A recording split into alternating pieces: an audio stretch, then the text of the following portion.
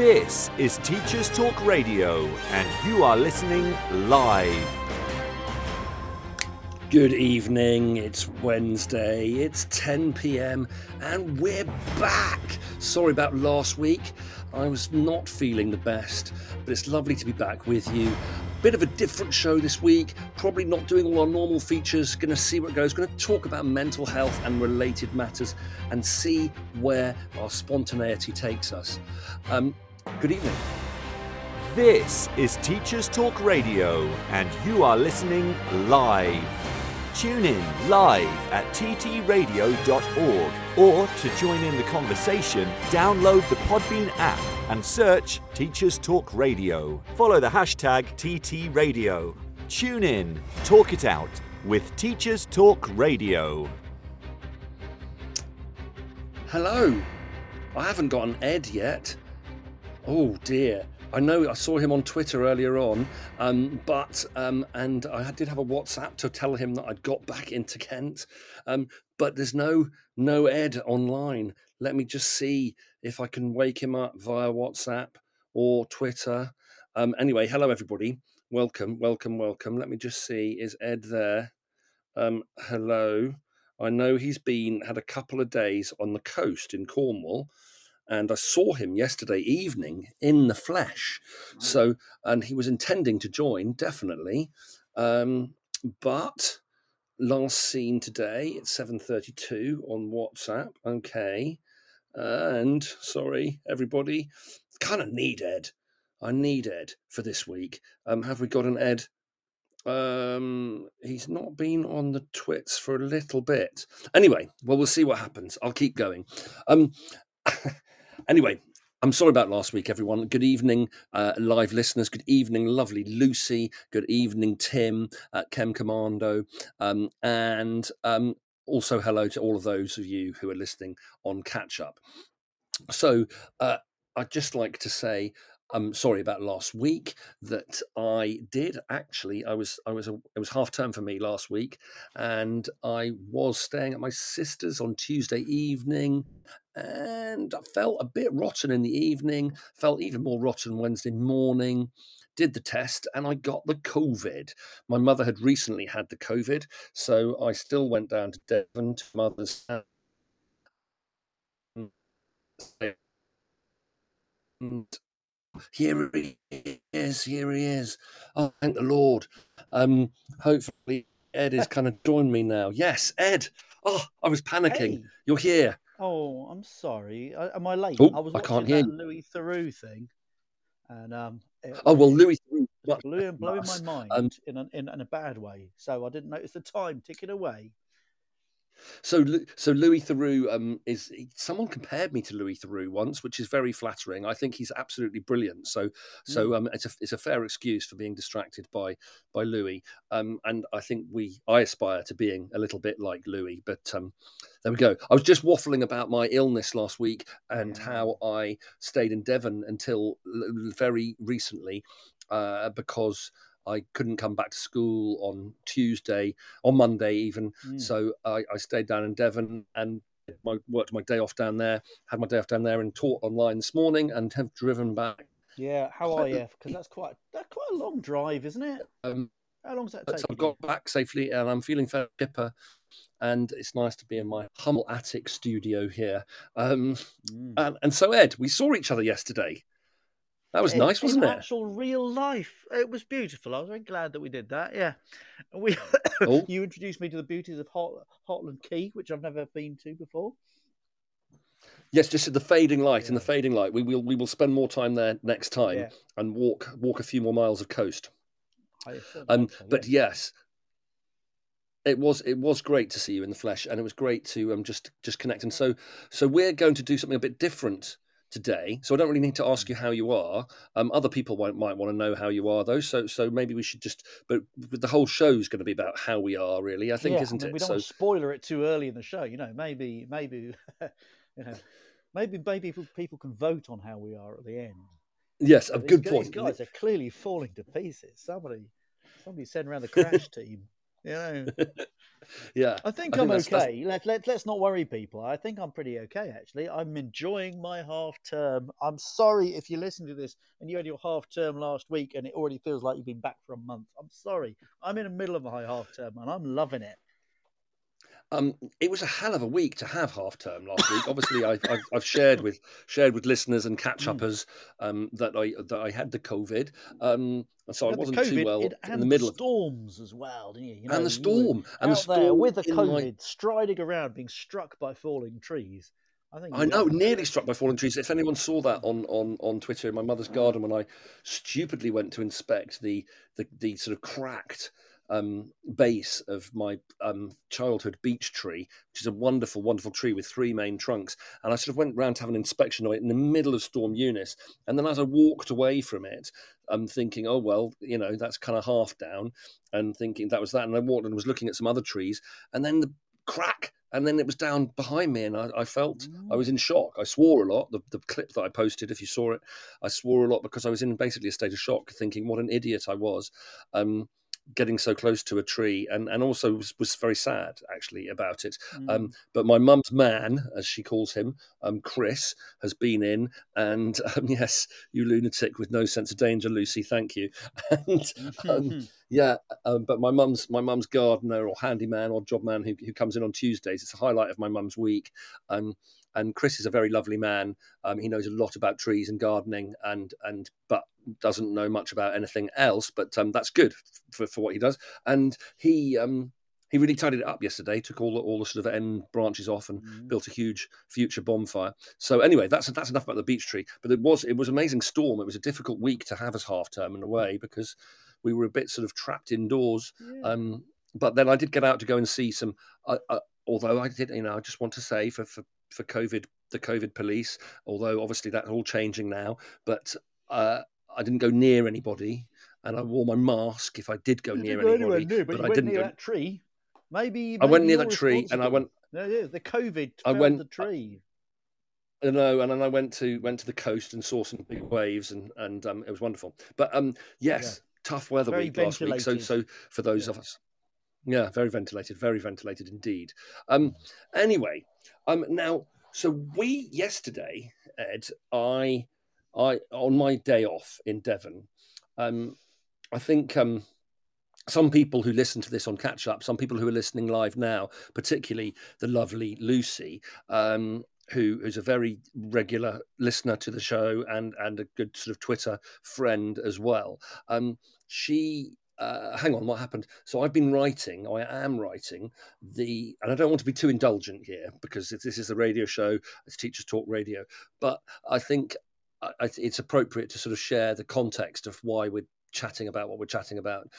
And so I'm writing as I'm turn 50 in August, and I love writing. I'm trying to write fiction, but trying to teach kids and trying to do lots of other things as well. So that the kind of fiction writing's a little bit on hold, or it sort of chips in and here and there. But I am writing basically 50 episodes from my life. I mean, it's an autobiography really, but it's one specific memory or event. Approximately from each year of my life, and I've got up to episode 11.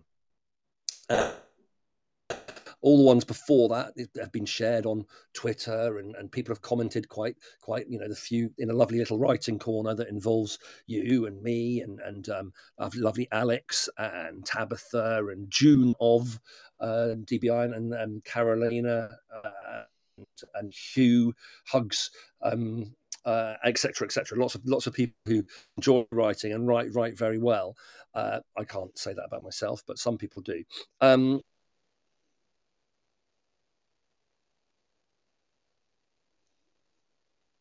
Interestingly, I happened to be in my mother's house. Was going to be a tough one because the title of the episode or chapter was 3 Days with Dad. And anybody who knows me well or who follows me knows that my dad died when I was 16 in the middle of my GCSEs after 2 years of sort of terminal cancer. And he was a wonderful man, third marriage. So my elder half siblings had quite a different relationship to him to the one that I had. But my early childhood was really dominated by my mother, I would say.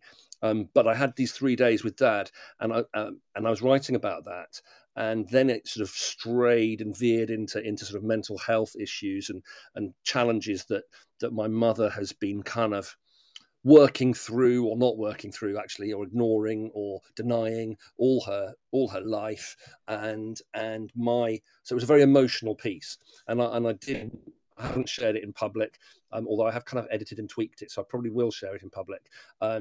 But had a discussion via DM with a few people, including yourself, Ed, and one or two other lovely listeners. I'm not going to name the people because I don't think that's fair. Because we had this really interesting DM chat about mental health, basically, and it was hugely cathartic for me, but also kind of eye-opening in the sense that, you know, it's a hugely complex subject, and when we talk about it in the context of schools, it's very different to in the context of our own lives, I think. And but I had, it was a very emotional day, just writing it, sharing it, reading with a few people, reading people's comments, thinking about my perspectives on my mother, and on my own mental health, and on relationships and families, and all that sort of stuff, and that's the context of. So we decided, meeting last night, that we'd have a sort of free reign, free for all kind of just discussion around mental health, and not in a gloomy way necessarily, but just in an open way. So that's the context why we're talking about that this week. Yeah. Do you want to chip in and say anything yourself, Ed? At this moment, I haven't written anything. I think you've surprised yourself by being very, very brave in doing this 50 blogs. Yeah. And you know, it tricks you into saying things that you weren't maybe quite ready to say, or didn't know that you were. And I've done that in my blogging career. People haven't seen most of mine, I don't think, but I haven't done so much recently. But you sit down to write something about school improvement, or about the nature of pedagogy, and you end up spilling your guts, and you don't have an editor there to say, is this really what you wanted to say? Is this really? No. So you hit publish, and publish and be damned. Like 5 people read it generally, and some of them come back. And what I have found is that people are incredibly generous and incredibly kind. They know that you're not doing it for a job. They know you're not. This isn't going to make you money. So like, if he's published this, maybe it is a cry from the heart. So I think I think it's a lot of people on Twitter at the moment are saying that do you remember back when in the early days, they say, early days being whenever it was they joined, it was all people sharing and people blogging. I actually think it's just about the cycles of it. If you're a very early adopter, you remember the first round. But I like that stuff that we can write and we can share, and people will read it and they'll comment it, and with huge generosity. The generosity, you got to remember, these people are being nice, and that maybe you aren't Marcel Proust, but it is immensely helpful to get this stuff out. And I've never had a problem with it. I've never had people waving it in my face at a governor's meeting or anything. So we write this stuff and we put it out there, and we write it in this extreme solitude of us and the keyboard and the screen, and then we put it out. And of course, if you've got a few thousand followers, in theory, a few thousand people might read it. Yeah. The good news is most of them don't, but some people will read this stuff, and people are coming back to me at the moment in my DMs and saying, Ed, are you okay? Or are you feeling very lonely? Or, is stuff okay for you? And I think there's some vibe I'm putting out on my Twitter which suggests to people who are looking out for me that I'm not 100% all right. They're probably right. I'm probably not 100% all right. So people pick this stuff up, and I think it's, you blog it, it's amplified or magnified because a tweet, people are spending 20 seconds in my company, aren't they? Whereas if Yeah. I write a couple of thousand words, they're spending a few minutes in my company. And I think, Yeah. human beings are pretty good at reading this stuff. And as writers, we're not, you and I, we're not professional writers. So we don't have the level of sophistication, perhaps, that a professional writer would have in, obfuscating the truth of exactly how we are that moment when we sat down and typed for an hour or two.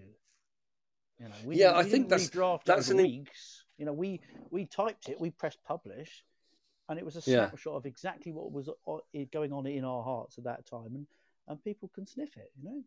Good. That's human skill. I think that's an interesting thing. I'd like to pick up on a couple of things you've said there, because first of all, I think you post stuff. You post very ukulele clips, and you'll play some for us later on. And you posted your singing beautiful song on the beach near where you've been staying, I think, and in the dark. And so you are endearingly and probably well known for it amongst your friends, I should imagine, sort of melancholy chap, but you're also kind of very witty and fun and great company. So I think but our age, I think I may have spoken about this before. I'm not really into such generalizations, but I am going to quote it. That the late 40s and early 50s are stereotypically meant to be the hardest and least happy years of our life. Is that right? Is that true? Yeah. Well, it's not. I don't. It's not. It's This is not scientific research, but most research in social I was sciences. thinking you were going to quote a paper on that. But I've read it. If you get through to 53, you're doing okay. Yeah. There's a book called by Jonathan Rauch, who I think is one of these slightly wacky, kind of white privilege American sort of writers that got involved in this new university in Austin, in Texas. I think that's a bit bonkers, a little bit. What's his name? Jordan Peterson, people like that. But Jonathan Rauch wrote a book called, which I was given, The Happiness Curve, and the idea is that we start, well, obviously as children we don't know what we are, but generally provided we're not sort of neglected or abused, and we're loved and we're fed and we're watered and we're sheltered, our happiness is generally quite high as a young child.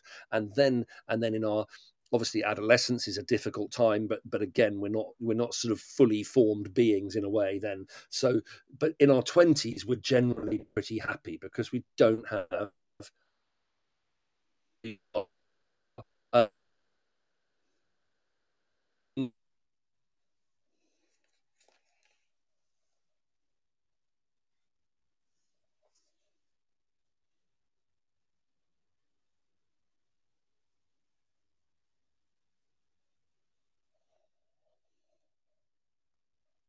enjoy yourself. I'm maybe talking from a middle class perspective here. And then if you do children at the stereotypical sort of age, at sometime in your 20s,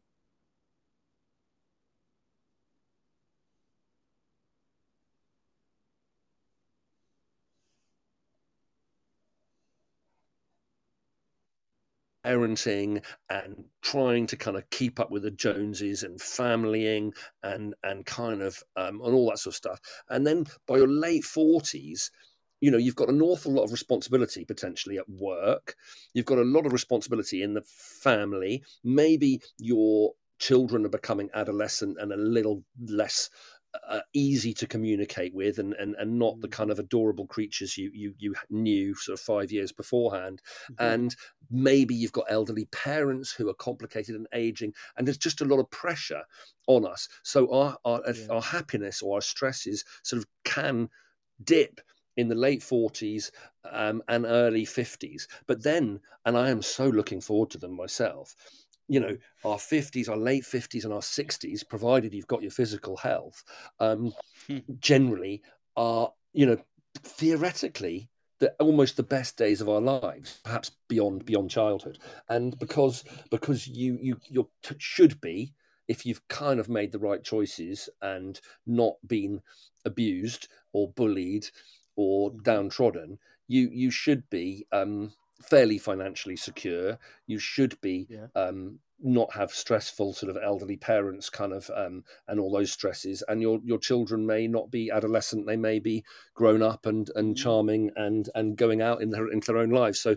your kind of responsibilities go down, if you like, and unless of course you've got lots of responsibilities as a grandparent or whatever. So I think it's an interesting thing. So I think both of us, you've changed, you've moved, haven't you? You've had a tough time. I don't know how much of that you want to reveal on here, Ed.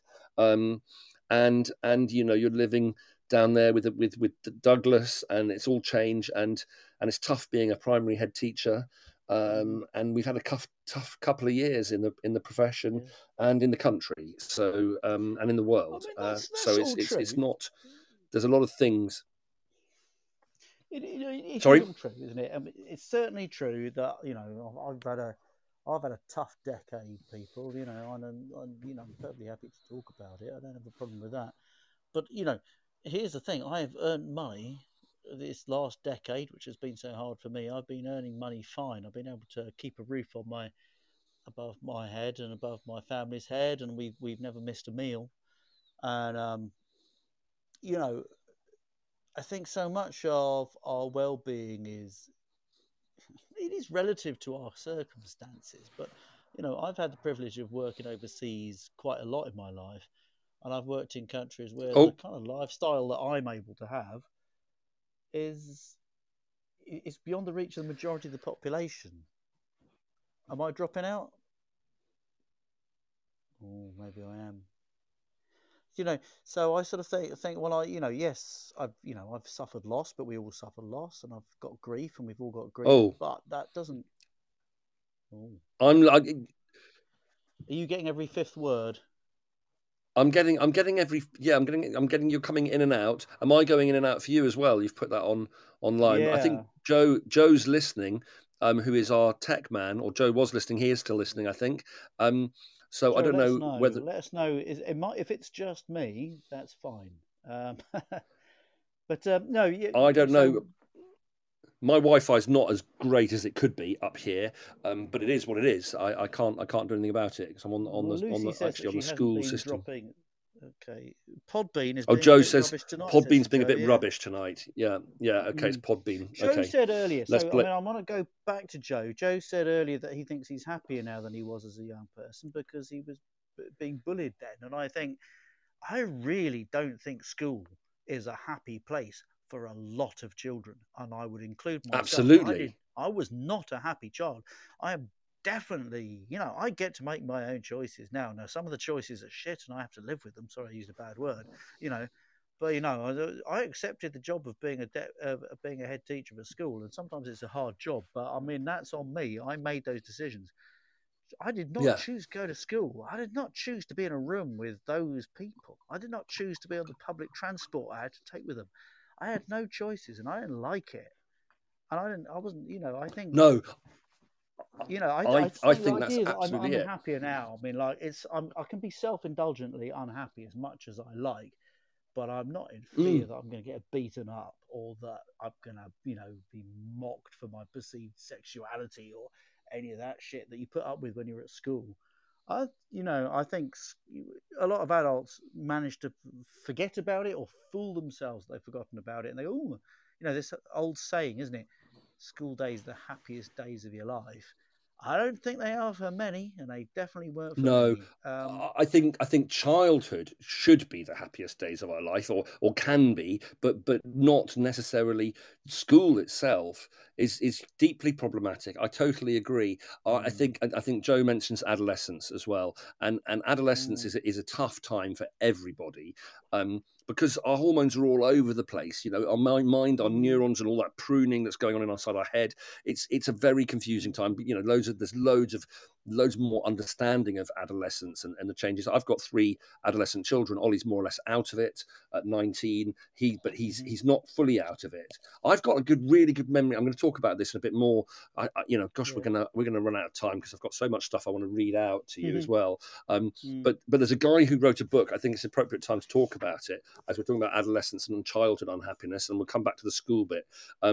some of you probably know the book. David Brooks, who's a New York Times journalist, The Road to Character. And he wrote this book, The Road to Character. And in it, he talks about the different stages of life and, how we'd normally think of childhood, adolescence, adulthood, and old age. But he describes 6 stages of life once we're born, and talks about childhood, adolescence, odyssey, and then adulthood. And he defines adulthood by being either financially independent or becoming a parent, and or both. And then active retirement, because of course we're living much longer. So some people, if they've saved and prepared for retirement, the active retirement when they're still very healthy, and fit, and then old age. And it's interesting, that odyssey thing. But I remember just thinking, there's this theory, isn't there? I mean, our brains are changing all the time. There's no end point to kind of growing up, but the idea that we're an adult at 18 is only really true physically. Mentally, we're not really adult until we're about 24-ish, isn't it? Although some people sort of debunk that research. But I distinctly remember, if I count it in Glastonbury's, so my son, who's 19, is just very, he's very rock and roll at the moment. He's indulging in everything. His risk evaluation is shocking. He drives too fast, he drinks too much, he smokes too much, and he doesn't eat properly and doesn't sleep properly. And he's a complete arse, but he's a lovable arse, and he's going to be fine,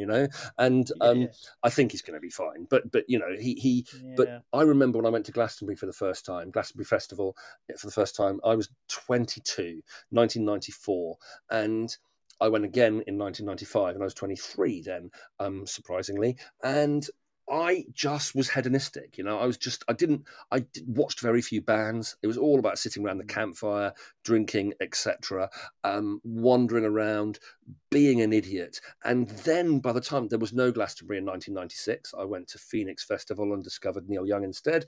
I digress.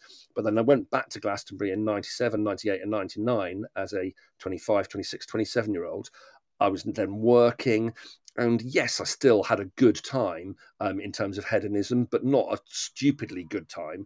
I was much more watching bands, enjoying the culture of the event, and a totally different person. My experience was all about getting my money's worth from this wonderful cultural event, rather than just getting off my tits. And so I very much felt that there was something happened in my early to mid 20s where I definitely felt, when I look back on it, I didn't really feel like an adult until I was 24, 25. And that probably correlates to starting to earn a living and post university, getting into graduate working life and stuff as well. Responsibility, isn't it? It's accepting responsibility.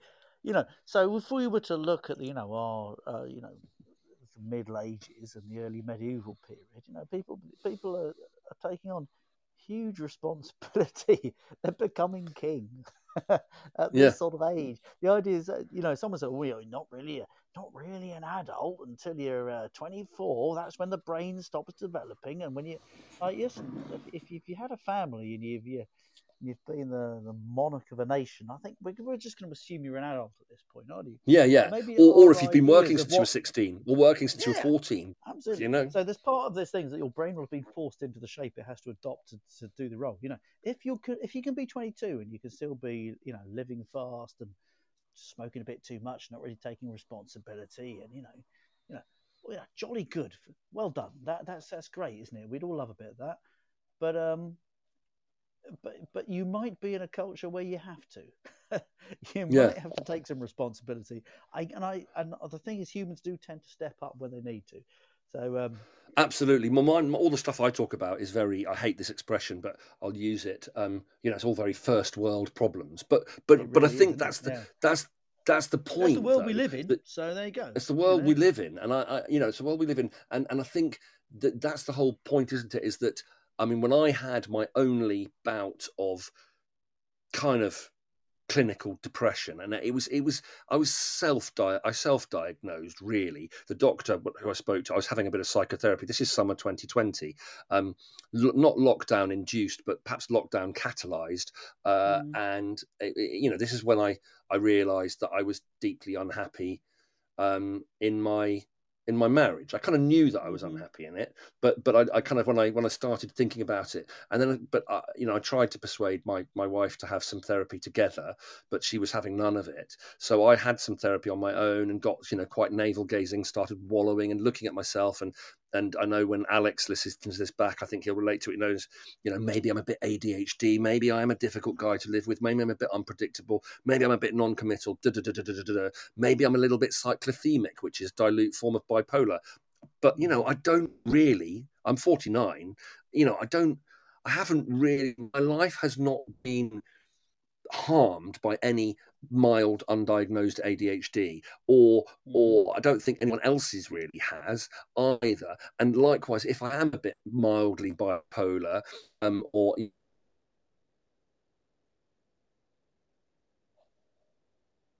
so we all get dark nights of the soul. We all have some better weeks than others, but I seriously have never experienced any lows. I do get highs. I have immense energy, and my mind's rushing at 1,000,000 miles an hour, and I seem to be able to take in information 3 times faster than anybody else around me. And so I do have those moments. But in summer 2020, because of this sort of psychotherapy, this navel gazing, and I was exploding basically because I was trying to convince myself I was happy. And I looked around in my garden, which has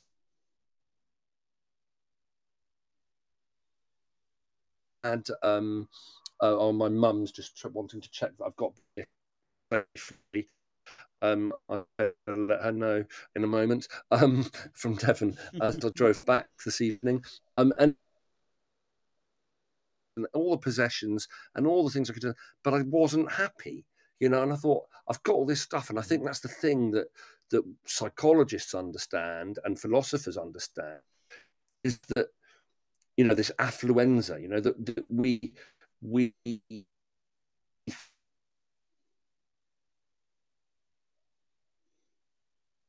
that we should be happier, but there's no evidence to suggest that modern middle-class, affluent humans are any happier than our distant ancestors who had a lot less health and money than we did. And so I think, although some lives are considerably tougher day to day than others, I think the mental health thing and our feelings and what goes on inside our heads and our childhood experiences and the knock-on effects of that, I don't think whether you're a king or a queen or an oligarch or a kind of unemployed coal miner's grandson, life is mental health. We need to go and do the new.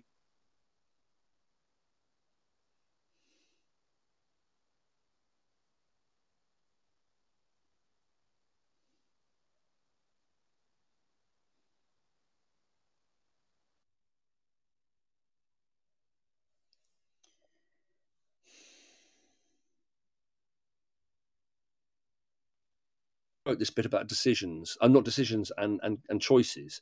And I think the ability, and so I'm just going to read this passage, if that's all right. Decisions, by all the dozens of conscious major decisions you've made yourself, by all the millions of minor ones, and by all the billions and billions of entirely unconsidered ones. It has also been shaped by the decisions of others too painfully aware.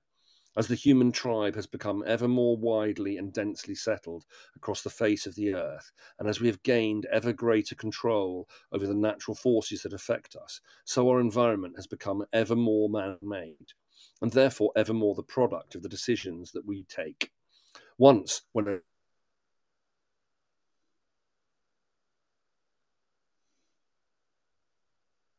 an authority took a decision to save money or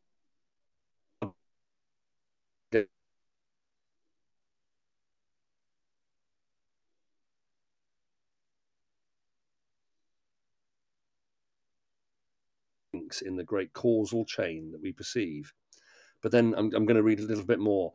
But then the world that we inherited, and which we have all done our bit to modify, was already built upon the decisions of our forebears, the laws, civil and scientific, the cities and the first habitations around which those cities clustered, the philosophies and outlooks, the languages we speak, the miles and milligrams and the degrees, Celsius and Kelvin, that we measure in.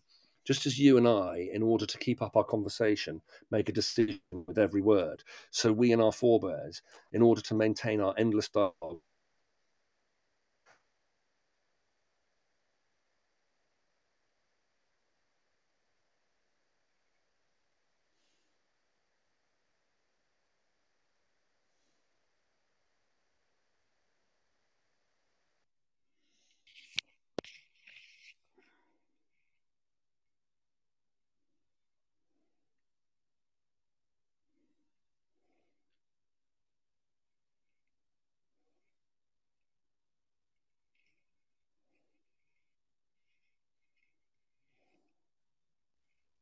we go to school with, how many children are in the same class as us, the country we grow up in, the wealth of the country we grow up in, the temperature of the country we grow up in, the size of the family we have, the number in the family we are.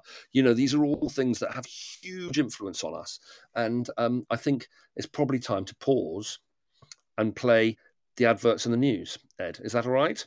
We've got Go for it. 7 minutes of adverts, news and tech update, and we're back to talk a bit more about I think we'll talk about the school of life and education and school and mental health a bit more, link it back to teaching a little bit after the news. Thank you for sticking with us, everybody. Bye-bye.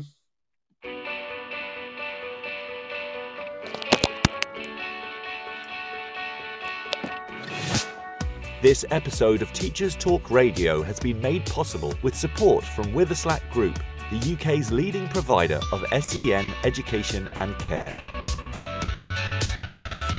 They're here to support you to the ever-growing offer of free resources, including webinars, podcasts, articles, and events aimed at supporting teaching professionals like you. Visit their website at www.witherslackgroup.co.uk to find out more. Introducing UpLearn. UpLearn is an online curriculum learning resource for A-Level that improves whilst reducing teacher workloads. Teachers use UpLearn to facilitate independent learning and consolidation of classroom material. Over 150 schools have seen great improvements with UpLearn, including St Paul's Girls' School, Michaela Community School, and ARC schools. Book a demo at uplearn.co.uk and quote TTR for 10% off. That's UpLearn. UPLE.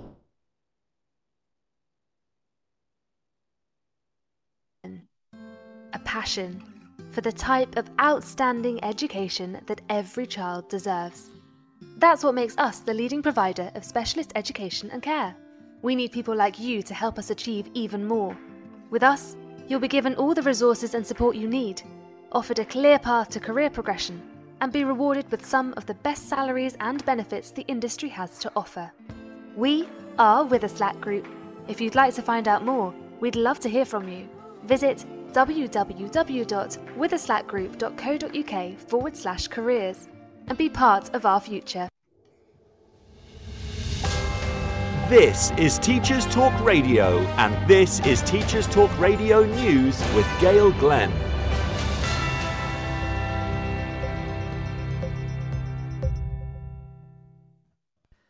Schools Climate Education South Yorkshire will host its second climate conference this year. It is a free event and will feature Henry Firth and Ian Thiesby, the world-renowned vegan chef duo Bosch, food upcycling organisation Foodworks, and a science workshop from Amaze Lab. The event will run from the 1st to the 3rd of March and will include live and pre-recorded virtual sessions aimed at teachers and students of all ages.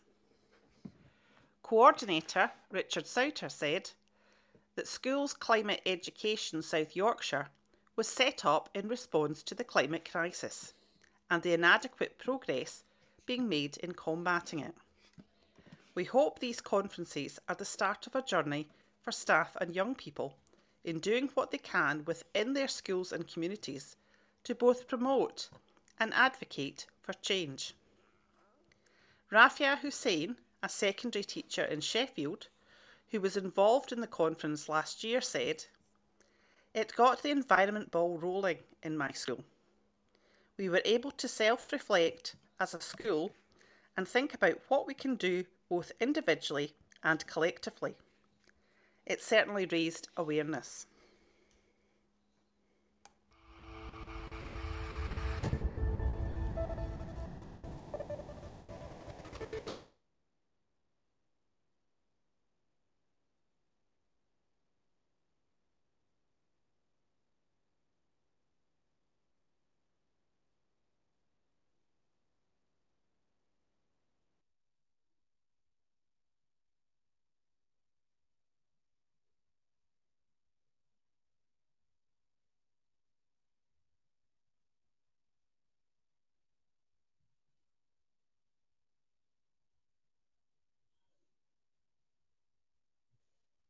Group of children turning away from education. It will lead to a further rise in home education. It can be a route for those who are worried or scared. All of this will play together in some unhelpful ways. The gamble, in my mind, is that attendance among many of the most vulnerable stops or goes down, so it becomes a form of exclusion. Removing the requirement for positive cases to self-isolate puts them all at increased risk. Councils in England reported in November that there had been a 34% jump in the number of parents choosing to take their children out of school to teach them at home. The DfE is also concerned about attendance, which stood at 86.2% in secondary schools on the 3rd of February, while pre-COVID it would be about 95%. This has been your latest Teachers Talk Radio News with Gail Glenn.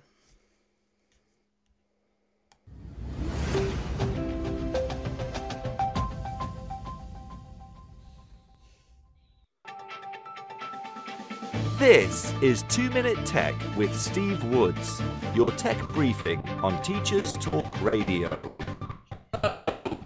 On to a tweet from Michelle Stevens at _.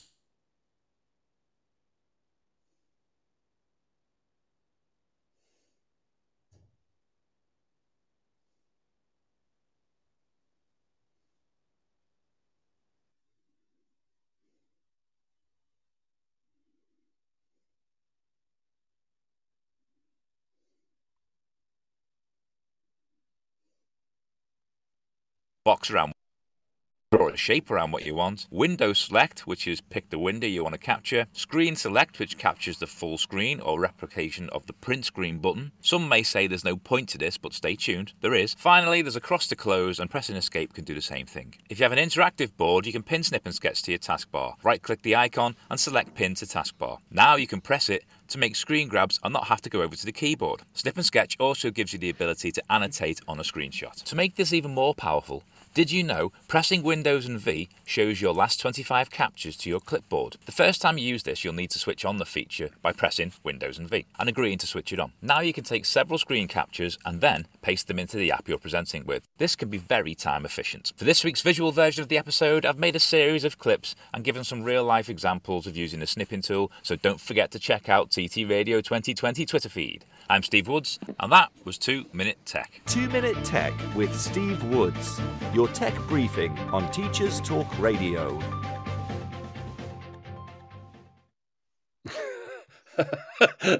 I don't quite know what you've just sent me, Ed, on WhatsApp, but I'm not going to read it out. That's just reminded me. I was in a play, in a pantomime once, and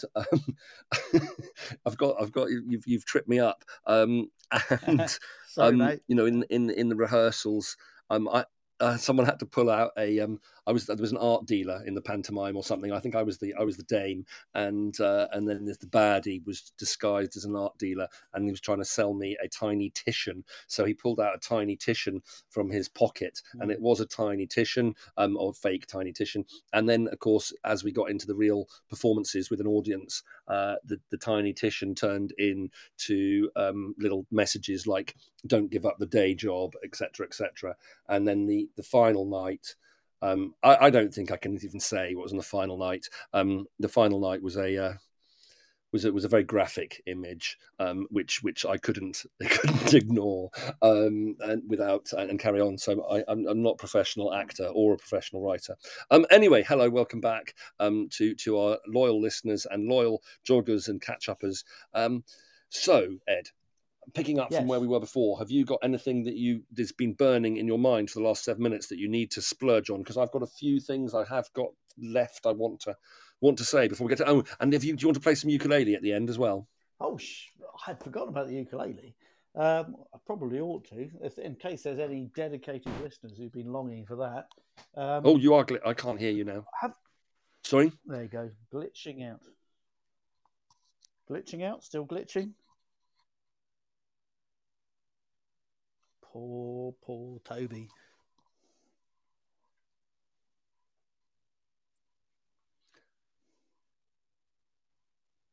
Glitching. Right. I got the one word glitching there. Are we both glitching on each other? Yeah. Have you got your ukulele? Because maybe if you can glitch it, de-glitch the Podbean by playing something now. Maybe then. I can try. Hang on a sec. Can you hear me? I can hear you. Hear me? I can hear you. You can hear me. Can you hear me? Yes. Okay, I can hear you. I mean, I think my Wi-Fi is good. I'm personally blaming the Podbean app tonight because it's never been a problem in the past, has it? What was I doing the other night? No, the only thing, of course, that's different between the Podbean app could be a problem, but also it could be the fact that my laptop was on my mother's Wi-Fi in Devon. I didn't switch it off, and then it sat in my car travelling all the way up the A303 and the M3 and the M25, etc. And then it's just been extracted and plugged in here, found the school Wi-Fi, which is not that great right up here. And it's kind of, it could be me. But the fact that actually my interface with Teachers Talk Radio on Podbean is kind of working fine. So I'm kind of the program, the website is not glitching, if that makes sense. So I think it might be the online aspects of Podbean. But anyway, let's not waste any more time talking about that. Play us some ukulele, Ed. Okay, I was the other night. I did Take a Chance on Me, didn't I? Which I enjoyed playing. You did. I liked that. I loved that. Yeah. Okay. Well, let me see if I can have a go at that then. Hang on a second.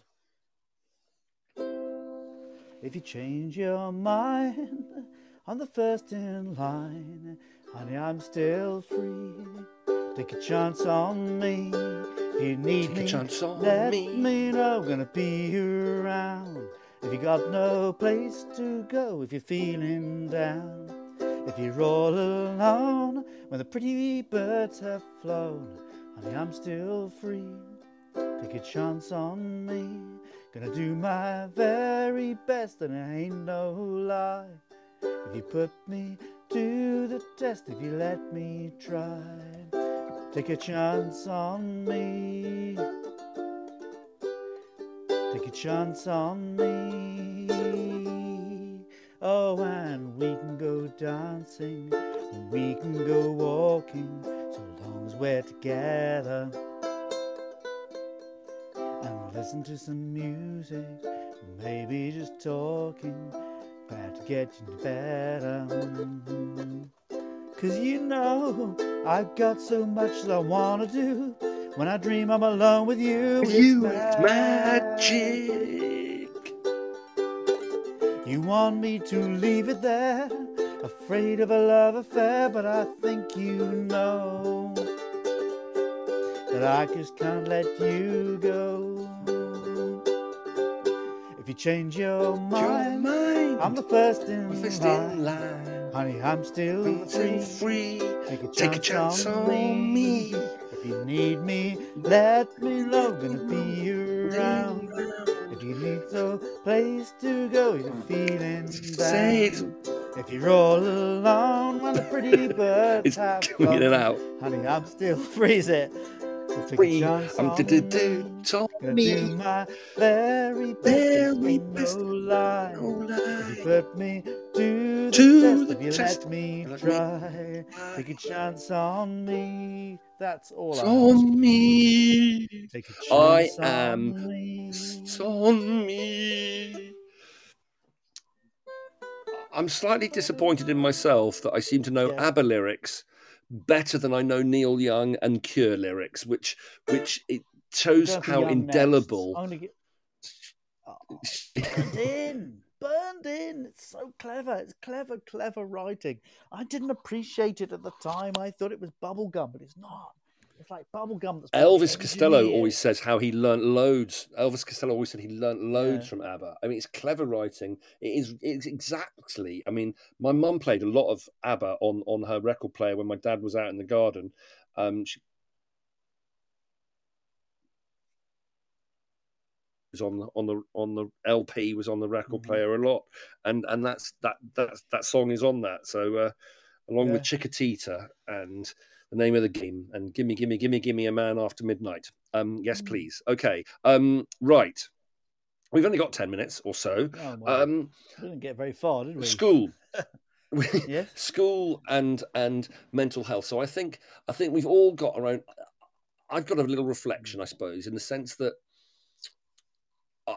I'm not someone who's personally sort of suffered from mental health challenges until recently, but I'm still not really suffering from them, I'd say. It's just that life is mad. You know, I have this, my mum is lovely, but she's had a complicated life, and there's lots of unresolved issues. She's also getting quite old, and you know, it's complicated. So I kind of, all that writing that I've done recently, you know, I've kind of written that stuff before. I've thought about that sort of stuff. So it isn't as new and as raw, but yesterday was raw because I was writing about Dad, and that's always, you know, it was so long ago that he left me.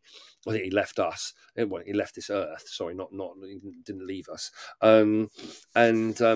So always sort of thinking deeply about trying to remember him is hard. You know, I mean, I remember him, but I don't remember specific moments really. It's weird, you know. It's a long time ago, and so it doesn't stop hurting. Lucy, absolutely, it does not stop hurting. But I think I remember when Dad died. I'll be writing about this and sharing it very willingly, very soon when I get to 16. So you know, there's a few more chapters before that. But I think he.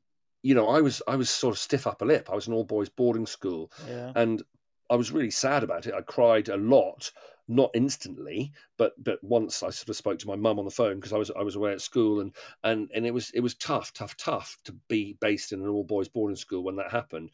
But I remember I read the lesson at his funeral. I remember John chapter 14, verses 1-6 and verses 25 to 27, and we know that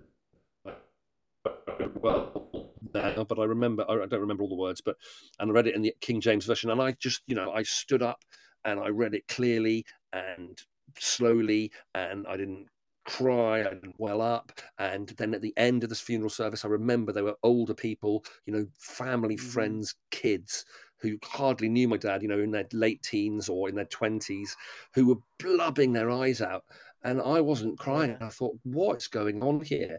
I think as a child, we're not fully equipped. We're not fully equipped with emotions. And I cry at funerals now. I cry at funerals of people I hardly knew because I'm not grieving them and I'm not sad for losing them, but it brings back all the previous grief and it triggers, and you know, church services are very powerful like that, aren't they? They're very, very powerful.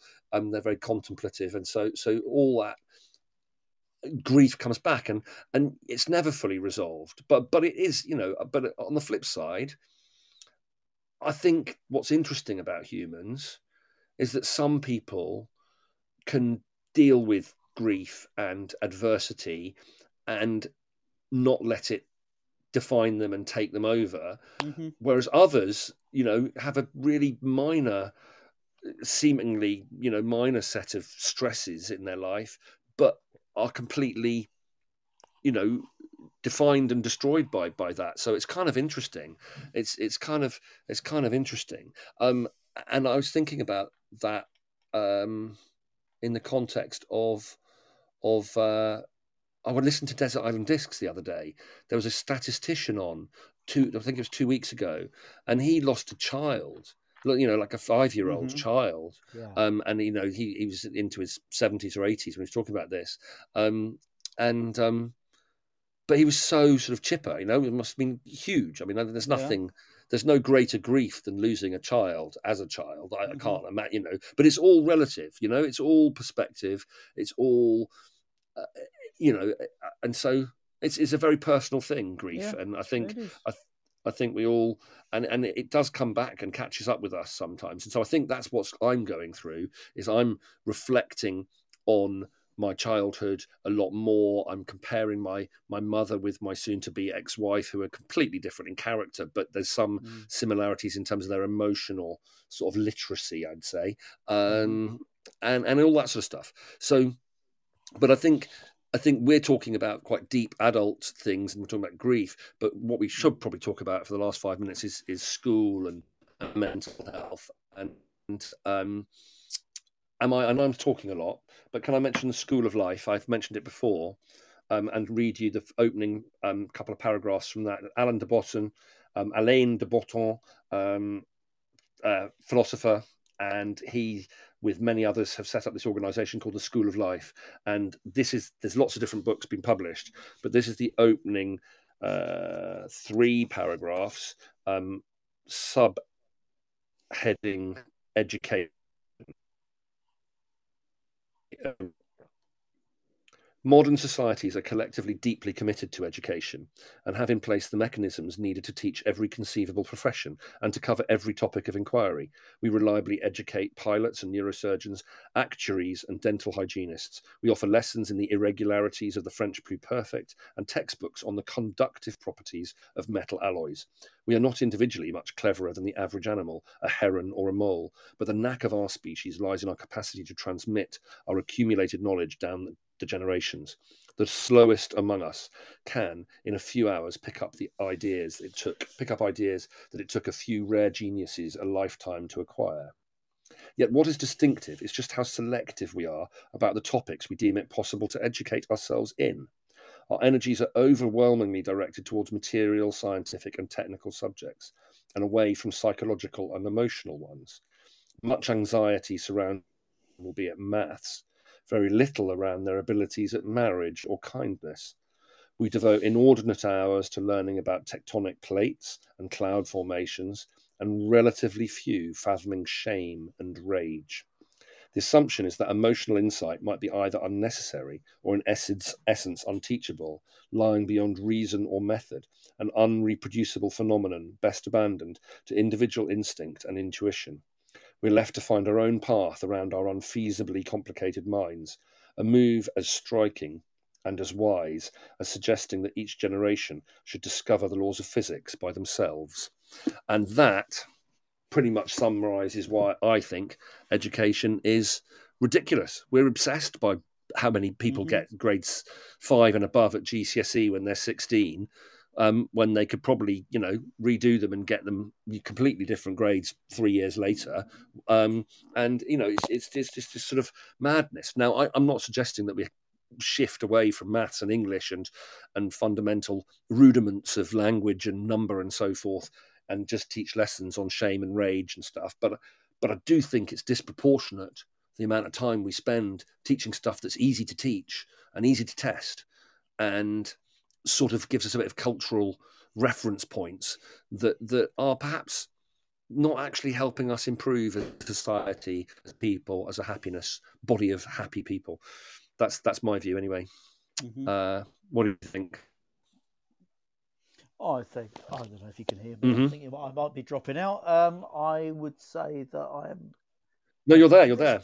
Okay, this time of night and on Wednesday night, I'm very happy to just change the tenor of British education. And I think if Mr. Rose, was it Professor Rose of the Rose Report, had Yeah. his way, we would be in a different place now. We would be in a different place. We'd be having these conversations, and we're not, as school leaders, we're just looking at the bottom line of the SATs results and going, well, that's where it is. English and maths is the zero sum, isn't it? But after this pandemic, I'm seeing children with serious well-being issues. I'm seeing more than I've ever seen before, and we need to have a different kind of conversation. And you can't do it. A lot of us, as we're saying, we know when we get to assembly, we're going to look at a really beautiful picture book which talks about emotions. And we're going to explore them through that medium. In assembly for 20 minutes once a day, no, it's got to be the root and the branch of the curriculum if we're going to get anywhere with this. Yes. People are suffering. I missed what some of you said, Ed, I'm afraid, but I think I'm just picking up on the end of it. It has to be the root and branch if you're going to, absolutely. And I think, but the School of Life have got this rather wonderful book. I was going to show it to you as if I was online on Zoom, but An Emotional Menagerie, Feelings from A to Z, which is written for children. And so it's got A for anger and H for happiness and F for fear. And a rather here is, a poem on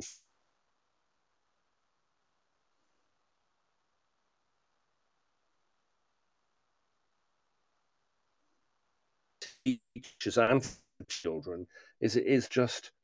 It's a mental health awareness week, or it's one assembly. It's not, as you say, it's not ingrained in the fabric of the school. I don't remember. Do you remember our friend Graham Andre appearing in that show No More Girls and Boys? Do you remember that? Okay, I don't. Graham is a good friend, and he was, I think it was a Channel 4 show.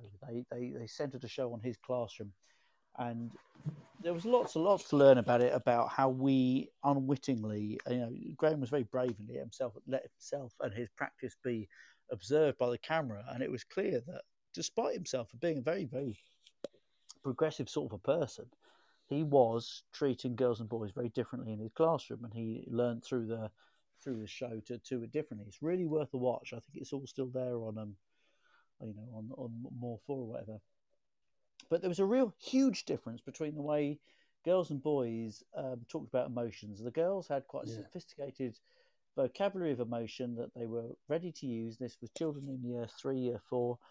And the boys had one word, and it was anger. So if they were anxious, they were angry. And if they were hungry, they were angry. And if they were lonely, they were angry. The only word for emotion they had was anger. And I think it's very true. It's true for men who are as adults as well as it is for those young children that were in the show. I think there's a real purpose in saying, how does it feel when you're anxious? How does it feel in your stomach? How does it feel in your arms? How does it feel in your head? Have I gone again? I don't know if I'm still there. I'll carry on talking.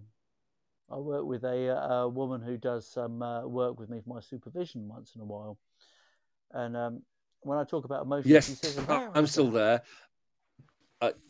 She says, where is that emotion? How does it feel? And I'm talking about, I've got this great sense of grief. Yeah. How does that feel? I'm saying, it feels like a steel band around my head. Good, she says. How does it feel? Or she says, when you were feeling anxious, how was it? And I say, I felt it in the pit of my stomach.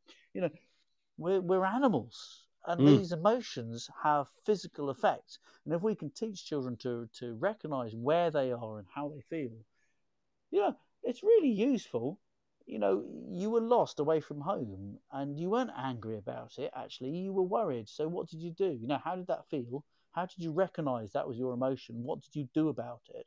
There's actual stuff that, if you're into your explicit teaching, there's stuff you can explicitly teach.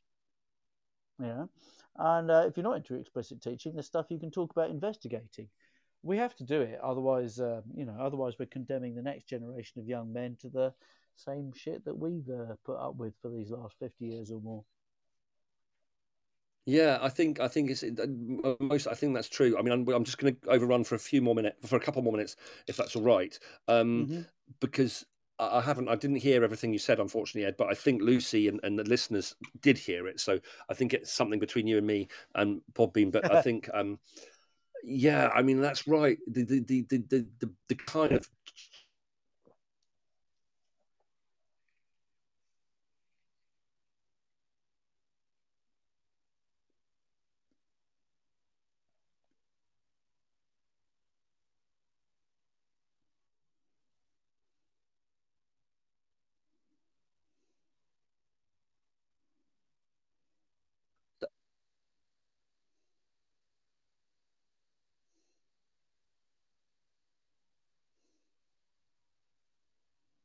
sort of trying to impose a very, adult set of self-control behaviors on children, and schools have developed incredibly complicated systems to make this work. And it's interesting. We were talking about funerals and grief earlier on, so I just wanted to read the beginning of David Brooks's book, The Road to Character, which he talks about, which is also in line with the School of Life stuff. And he opened he's American, so excuse the term resume. He means CV when he says resume. But recently I've been thinking about the difference between the resume virtues and the eulogy virtues. The resume virtues are the ones you list on your resume, the skills that you bring to the job market and that contribute to external success. The eulogy virtues are deeper. They're the virtues that get talked about at your funeral, the ones that exist at the core of your being, whether you were kind, brave, honest, or faithful, what kind of relationships you formed. Most of us would say that the eulogy virtues are more important than the resume virtues, but I confess that for long stretches of my life, I've spent more time thinking about the latter than the former. Our education system is certainly orientated around the resume virtues more than the eulogy ones. Public conversation is too, the self-help tips in magazines, the non-fiction bestsellers. Most of us have clearer strategies for how to achieve career success than we do for how to develop a profound character. And that's it. I don't know. The world is not ready. The world is not ready to fundamentally turn education on its head, because we've got this whole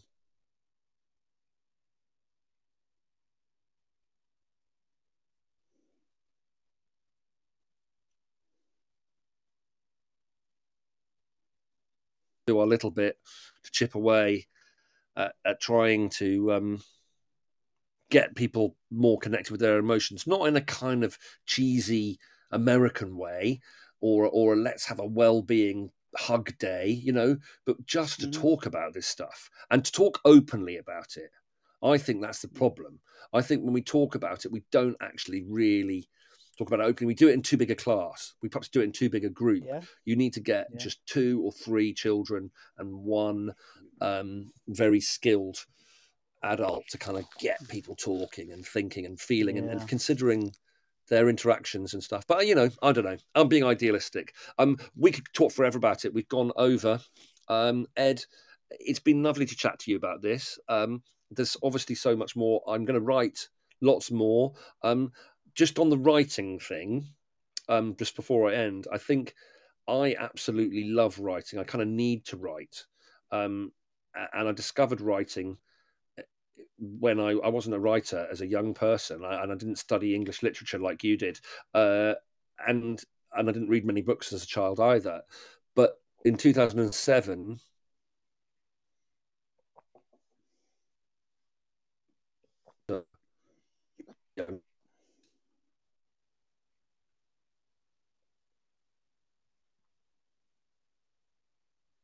Amanda's fine.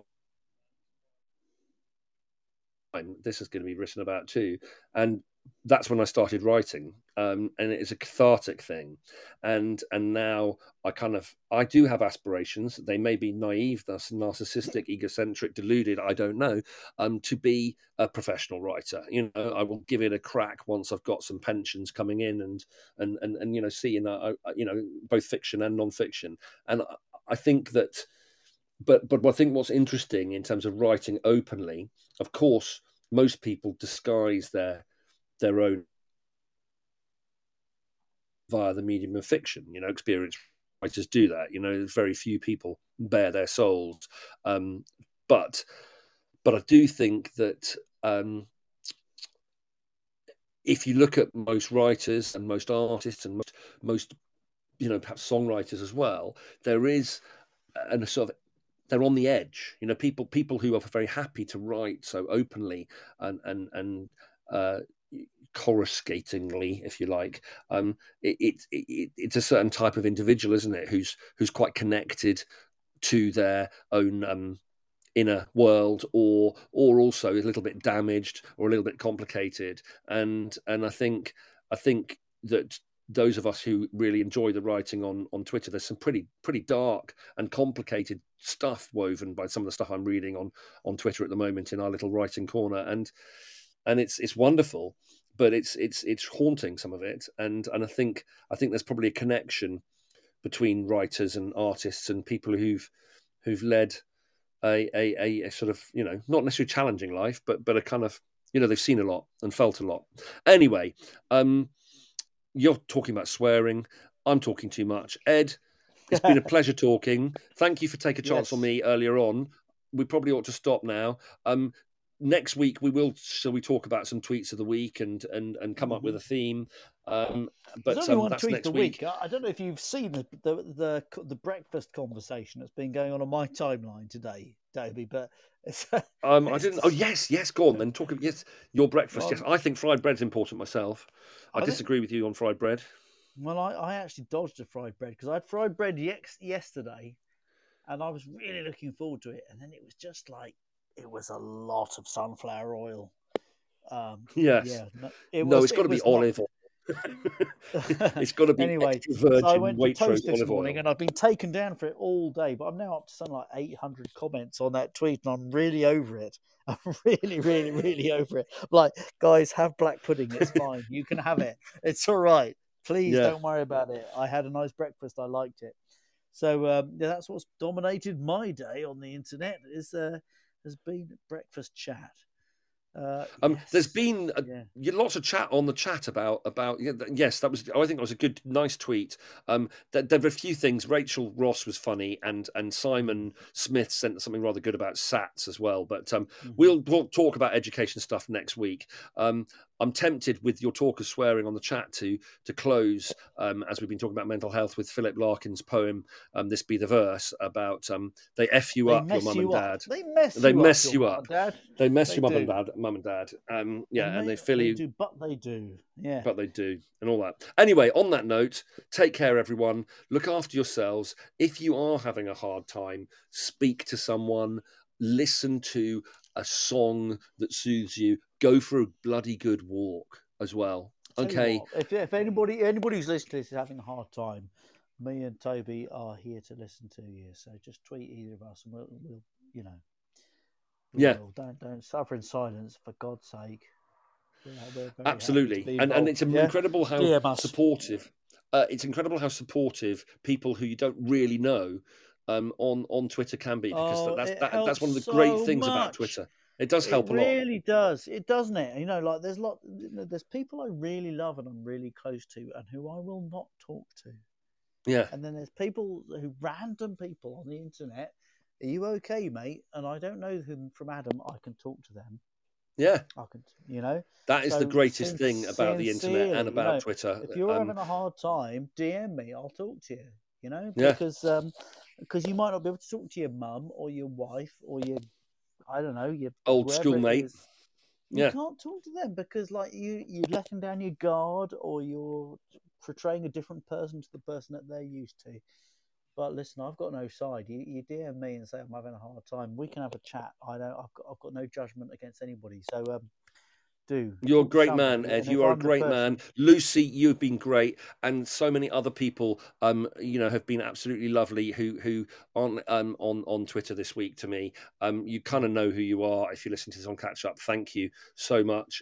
Take care, everyone. Massive overrun. I've got to upload both this show and Noreen's show. Noreen, hello as well. Take care of yourself. Thank you for your comments in the chat. We'll speak to you next week. Bye, everyone. Night all. Bye.